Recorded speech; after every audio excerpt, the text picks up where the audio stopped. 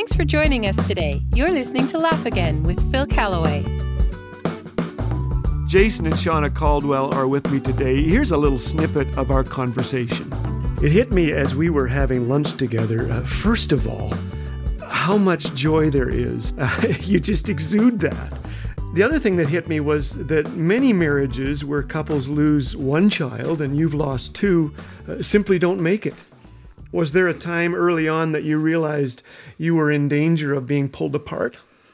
Absolutely. When you're grieving, it is very natural to look to your spouse and say, why can they not be anticipating my needs right now? Why can they not be filling in the gaps?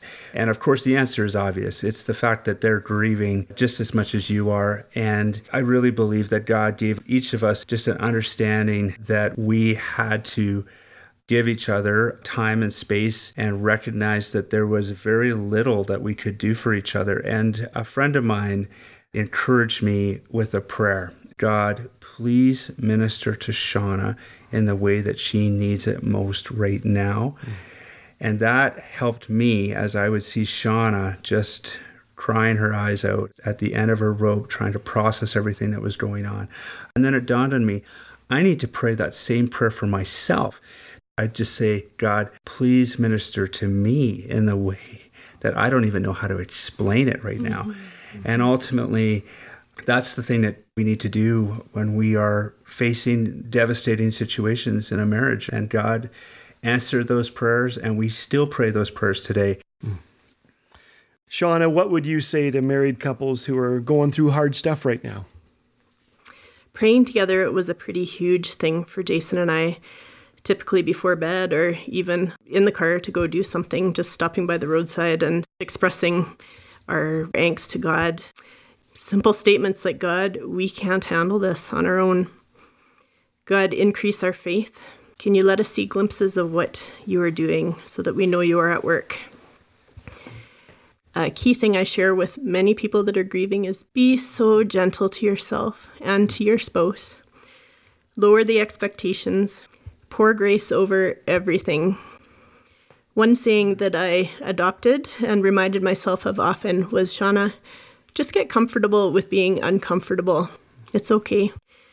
On the 1-year anniversary of the boys' deaths, it was a pretty evocative day. And by the end of the day, I was pretty spent and Jason was spent. A lot of the family members were. And I came in the door after being at the graves. And I walked in and Jason said, honey, come and sit down. We've got a nice bowl of soup for you here. And I was experiencing those big, big emotions. And I grabbed a vase of flowers and I smashed it on the floor and I said, I don't want soup. I want my boys back. And, Jason was the most gracious. I went to throw the next vase and he just gently took it from my hands and he said, honey, I think you should go upstairs and draw a bubble bath and just relax. Jason just quietly cleaned up the glass and the flowers, and he never has ever mentioned a word of it since then. And, that's an example of incredible grace. That was my favorite vase, by the way.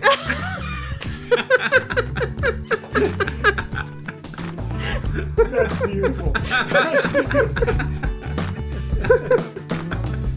What a great gift laughter is in the midst of hardship.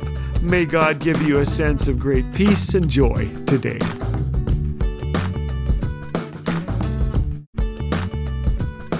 We all love a miracle story, so this Easter season, let's rejoice in the most wonderful miracle in all of history. Our Savior conquered death and made a sacrifice that changed everything. Because He is risen, we can enjoy an intimate relationship with God that will last forever. Isn't that a cause for celebration? Happy Easter! And remember, you can support this ministry of hope and joy at laughagain.us. Laugh Again, truth bringing laughter to life.